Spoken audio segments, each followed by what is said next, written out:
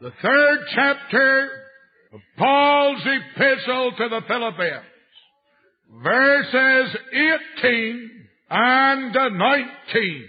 For many walk, of whom I have told you often, and now tell you, even weeping, that they are the enemies of the cross of Christ, whose end is destruction, whose God is their belly, and whose glory is in their shame, who mind earthly things. I have entitled this message, Belly Worshippers. The Apostle Paul had every characteristic that a Christian minister ought to have. First of all, he was watchful of those to whom he ministered and those to whom he preached. He was ever the unsleeping guardian of the welfare of the church of Jesus Christ. He did not preach and then leave the people as a prey to the ravening wolf. But at all times, he was alert and watchful to preserve the purity and the peace of the church. Secondly, he was a fearless preacher. He wasn't afraid to deal with sin in the church. He wasn't afraid to name the guilty parties, to expose their crimes, and to indict them at the bar of God because of their iniquities. Many today are afraid to deal with sin and sins in the church. They are afraid to offend those that may come to hear. Not so the apostle. He was fearless. And yet above it all, he was a loving minister of Christ. He wept at the dangers that surrounded the church. There was nothing hard-hearted or harsh in the apostle's manner. And I want you to notice that in this scripture, with all its fierce indictment of sinners, in all its ruthless surgery of the corruption that lie at the heart of sinners, yet this passage is wet with apostolic tears and pulsates with apostolic love. He says, I tell you, even weeping. That's an interesting statement of the apostle. I tell you, even weeping. I read about Paul when he was persecuted. I read about the time when they beat him with rods and laid many stripes upon his flesh. I read of the time when he was under the hammered blows of satanic opposition and human bitterness. But then never a tear came to his eye. He never wept when he was persecuted. I have seen him jailed in the prison cell. And there I read he sang praises to God, but there is no mention of his tears. I see him in the dungeon of Rome. He's cold, for he sends for the cloak that he had left behind. He's lonely, for he says to Timothy, come before winter. He's about to lose his head, but he says, I am now ready to be offered. And the time of my departure is at hand. But he never wept. He had no tears for himself, but he has tears for the church.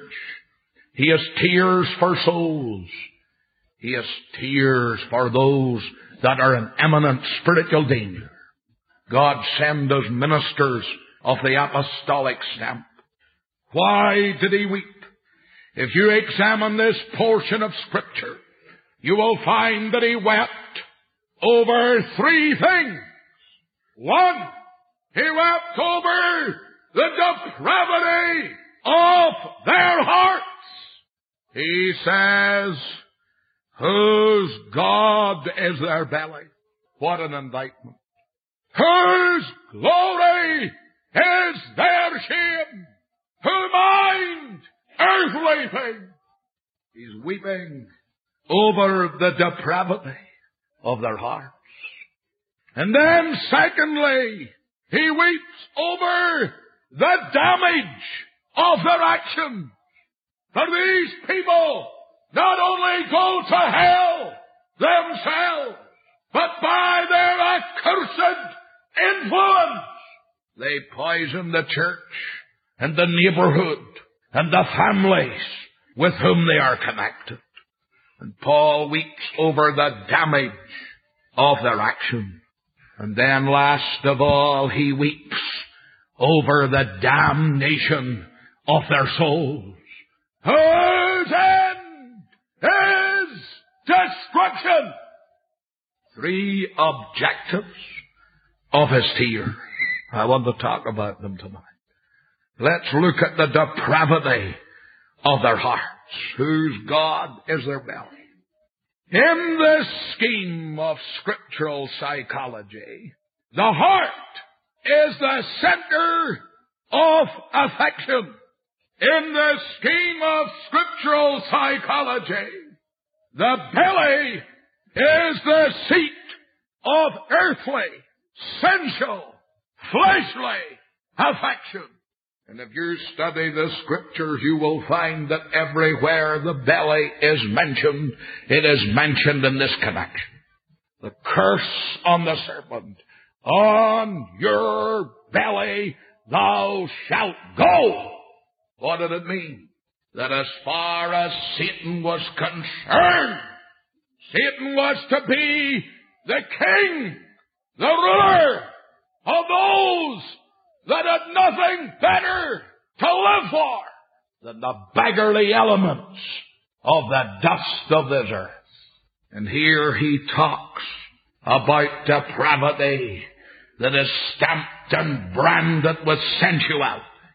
I needn't tell you, friend, this is a sensual age, for we know it. The age of the permissive society is the age of the sins of the flesh.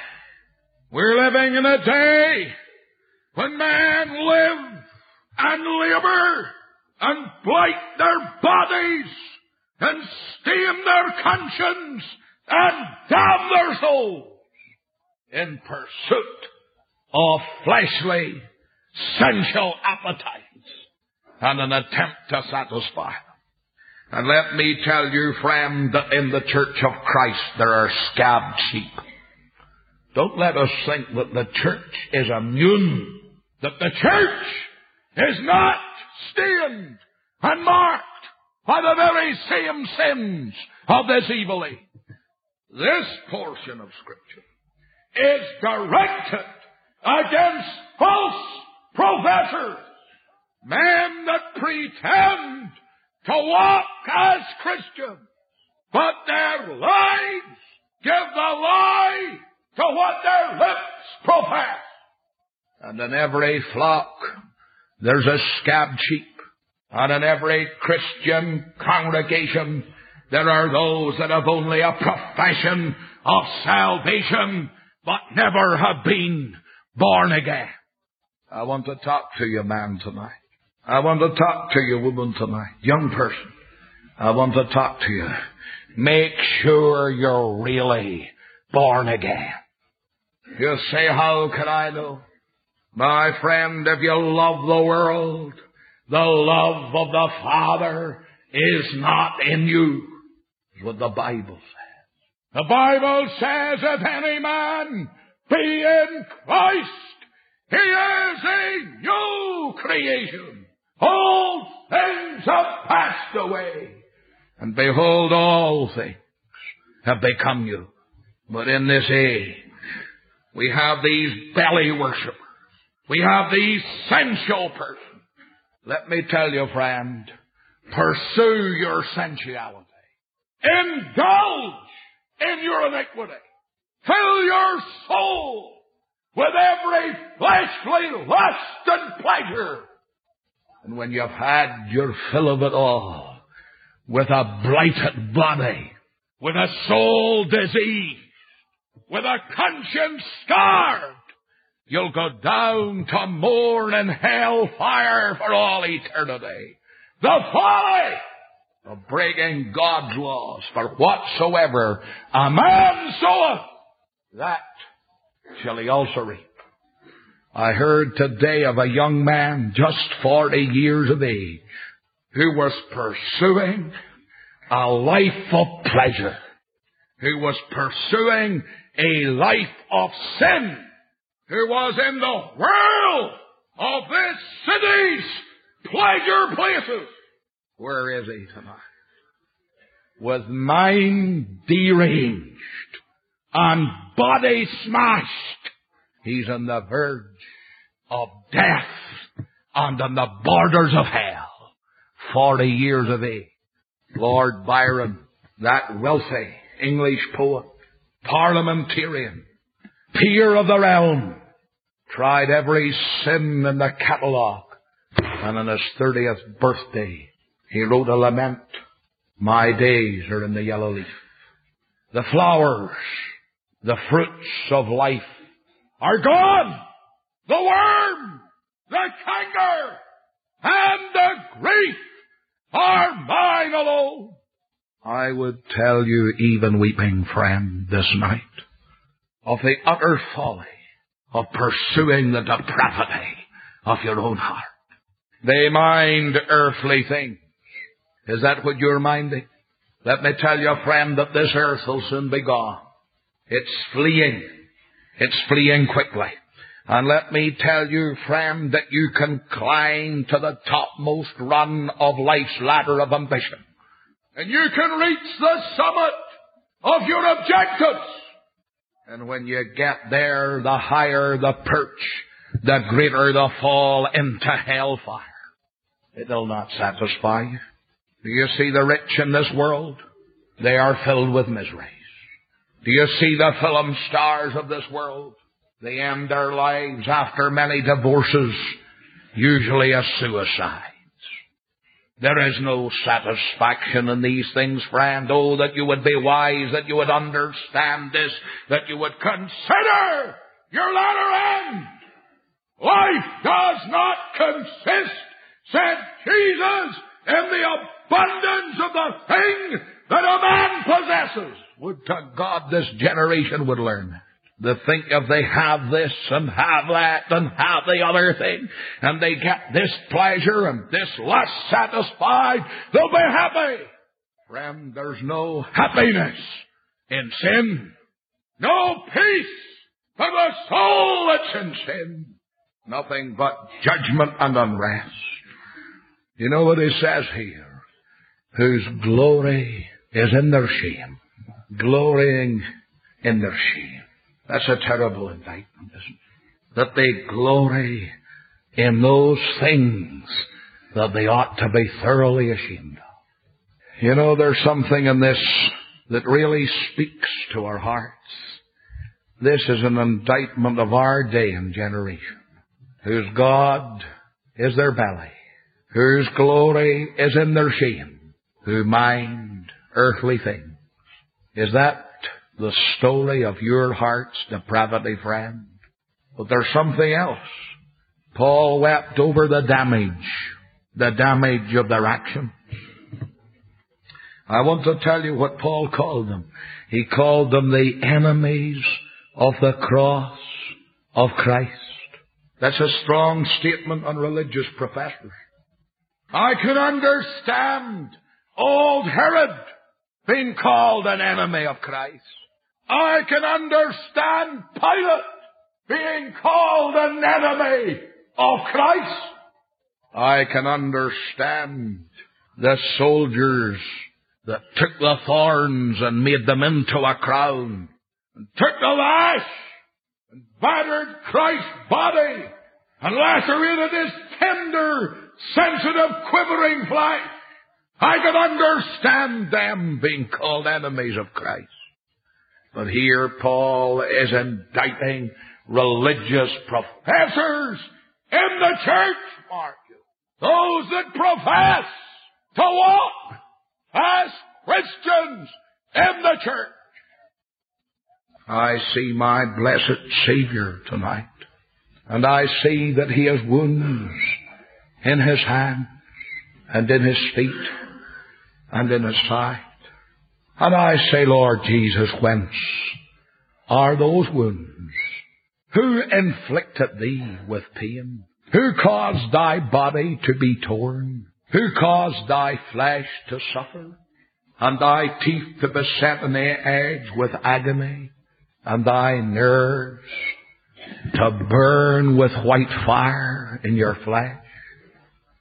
And the blessed Savior says, I was wounded in the house of my friends.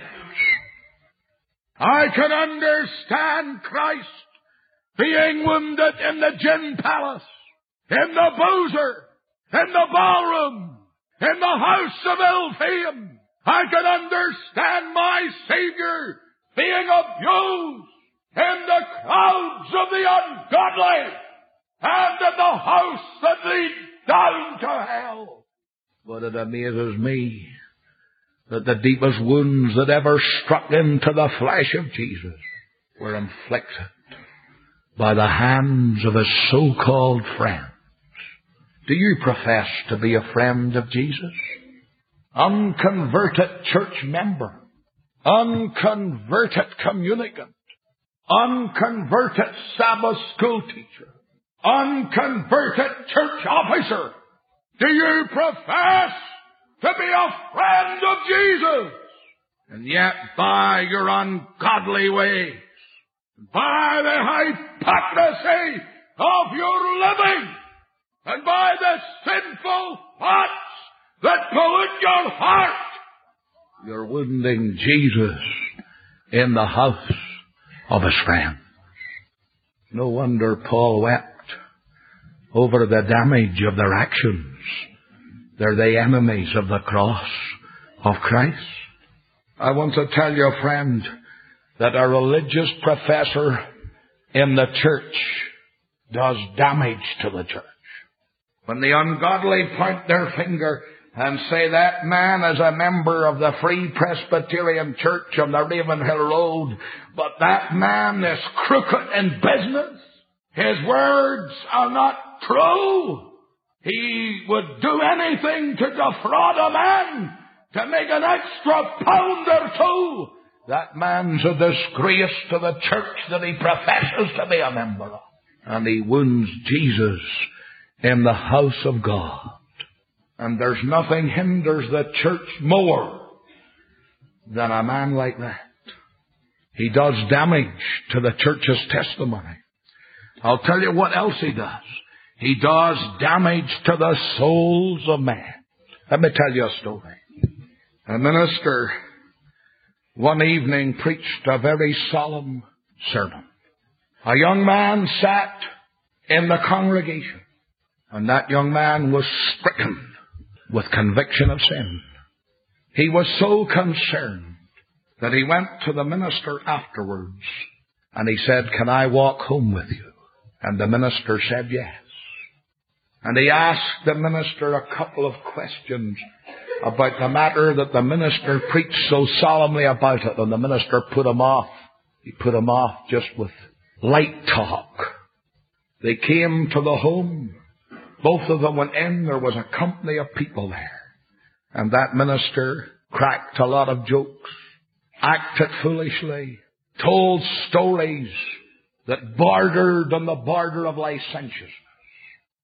And that man went out of that house. And he said, "Religion is a lie. Christianity is a farce. I'll never sit in church again. And I'll never be a Christian." Not very long afterwards, that young man was stricken down in sickness. The minister was sent for, and he went with his book to the bedside. And the young man said to him, "Don't open that book here." He said, "Why?" He said, "One night I heard you preach, and I was concerned. I walked home with you. I tried to speak about the things of God, but you put me off with levity and laughter. I went into the home, and you told jokes, some of which were almost licentious." And he said, "I went out and I said Christianity is a lie and the Bible is a farce." And he said, "Sir, I'm now going to hell, but at the judgment day you'll be indicted for my damnation." Friend, it's true. A false professor of religion, even if he be a preacher, is the greatest hindrance to precious souls coming to Christ than you could have. Oh, the tragedy. Is it any wonder that Paul wept? And I've gone around this province of Ulster. I've seen God's work wrecked. Good testimonies for Christ smashed. You know why?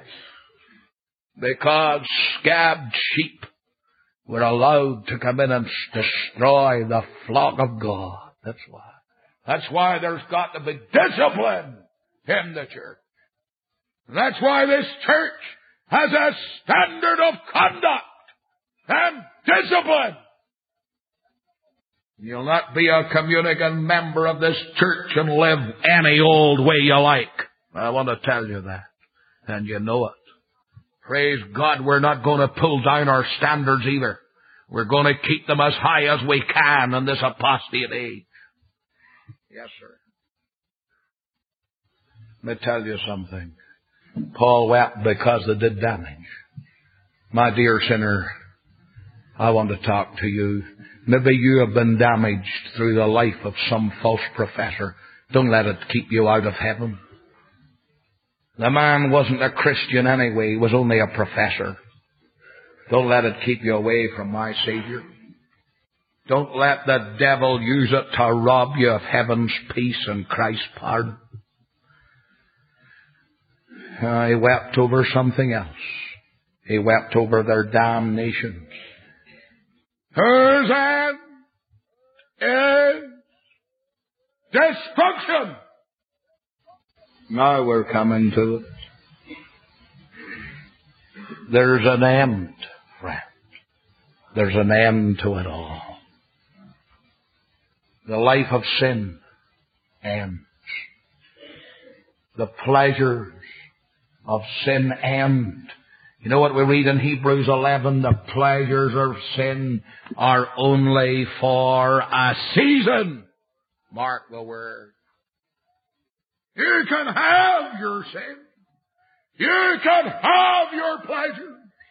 You can indulge yourself to the full in this permissive society, in this accursed adulterous generation.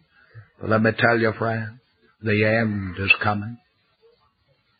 It comes more quickly than you think. We are going down the valley, one by one, with our faces toward the setting of life's sun.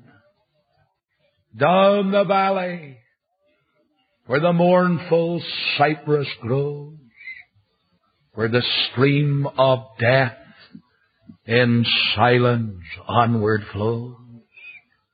We are going down the valley. We are going down the valley. We are going down the valley, one by one. How near, my hearer, are you to the valley of death tonight? And alas, you're unprepared. Your soul is unwashed. You have no passport to open heaven's gate.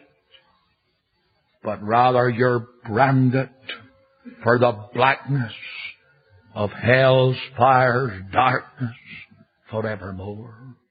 Oh, eternity! Eternity! Soon shall we reach its awful shore. Soon shall the shadows of God's great, unfathomed, untrod, immeasurable eternity break upon us all. Then what shall the reaping be? You're going to reap what you sow. There's a harvest coming, friend. That's why, as a Christian, we weep when we consider the end of the Christ rejecter's life. That's why we cannot keep back the tears when we think of our fellows whom we have met, whom we have talked to, whom we have done business with, whom we have preached to, and alas, we're going to part with them forever, to say a long farewell, to bid them goodbye forever. As in the night of a lost soul's eternal experience, they are separated from God forevermore. I tell you, even weeping, he wept over their damnation. Oh, that I could urge you, friend, to come to Jesus Christ. Oh, that I had arguments that you couldn't answer. Oh, that I had angelic power to drag you from the flames of Sodom. Oh, tonight that I could stand with a great red warning light on the road to hell, bring you to a standstill, and instill eternally and permanently into your heart that you need to turn to Jesus Christ and be saved for all eternity. We're dealing with vital matters, friend.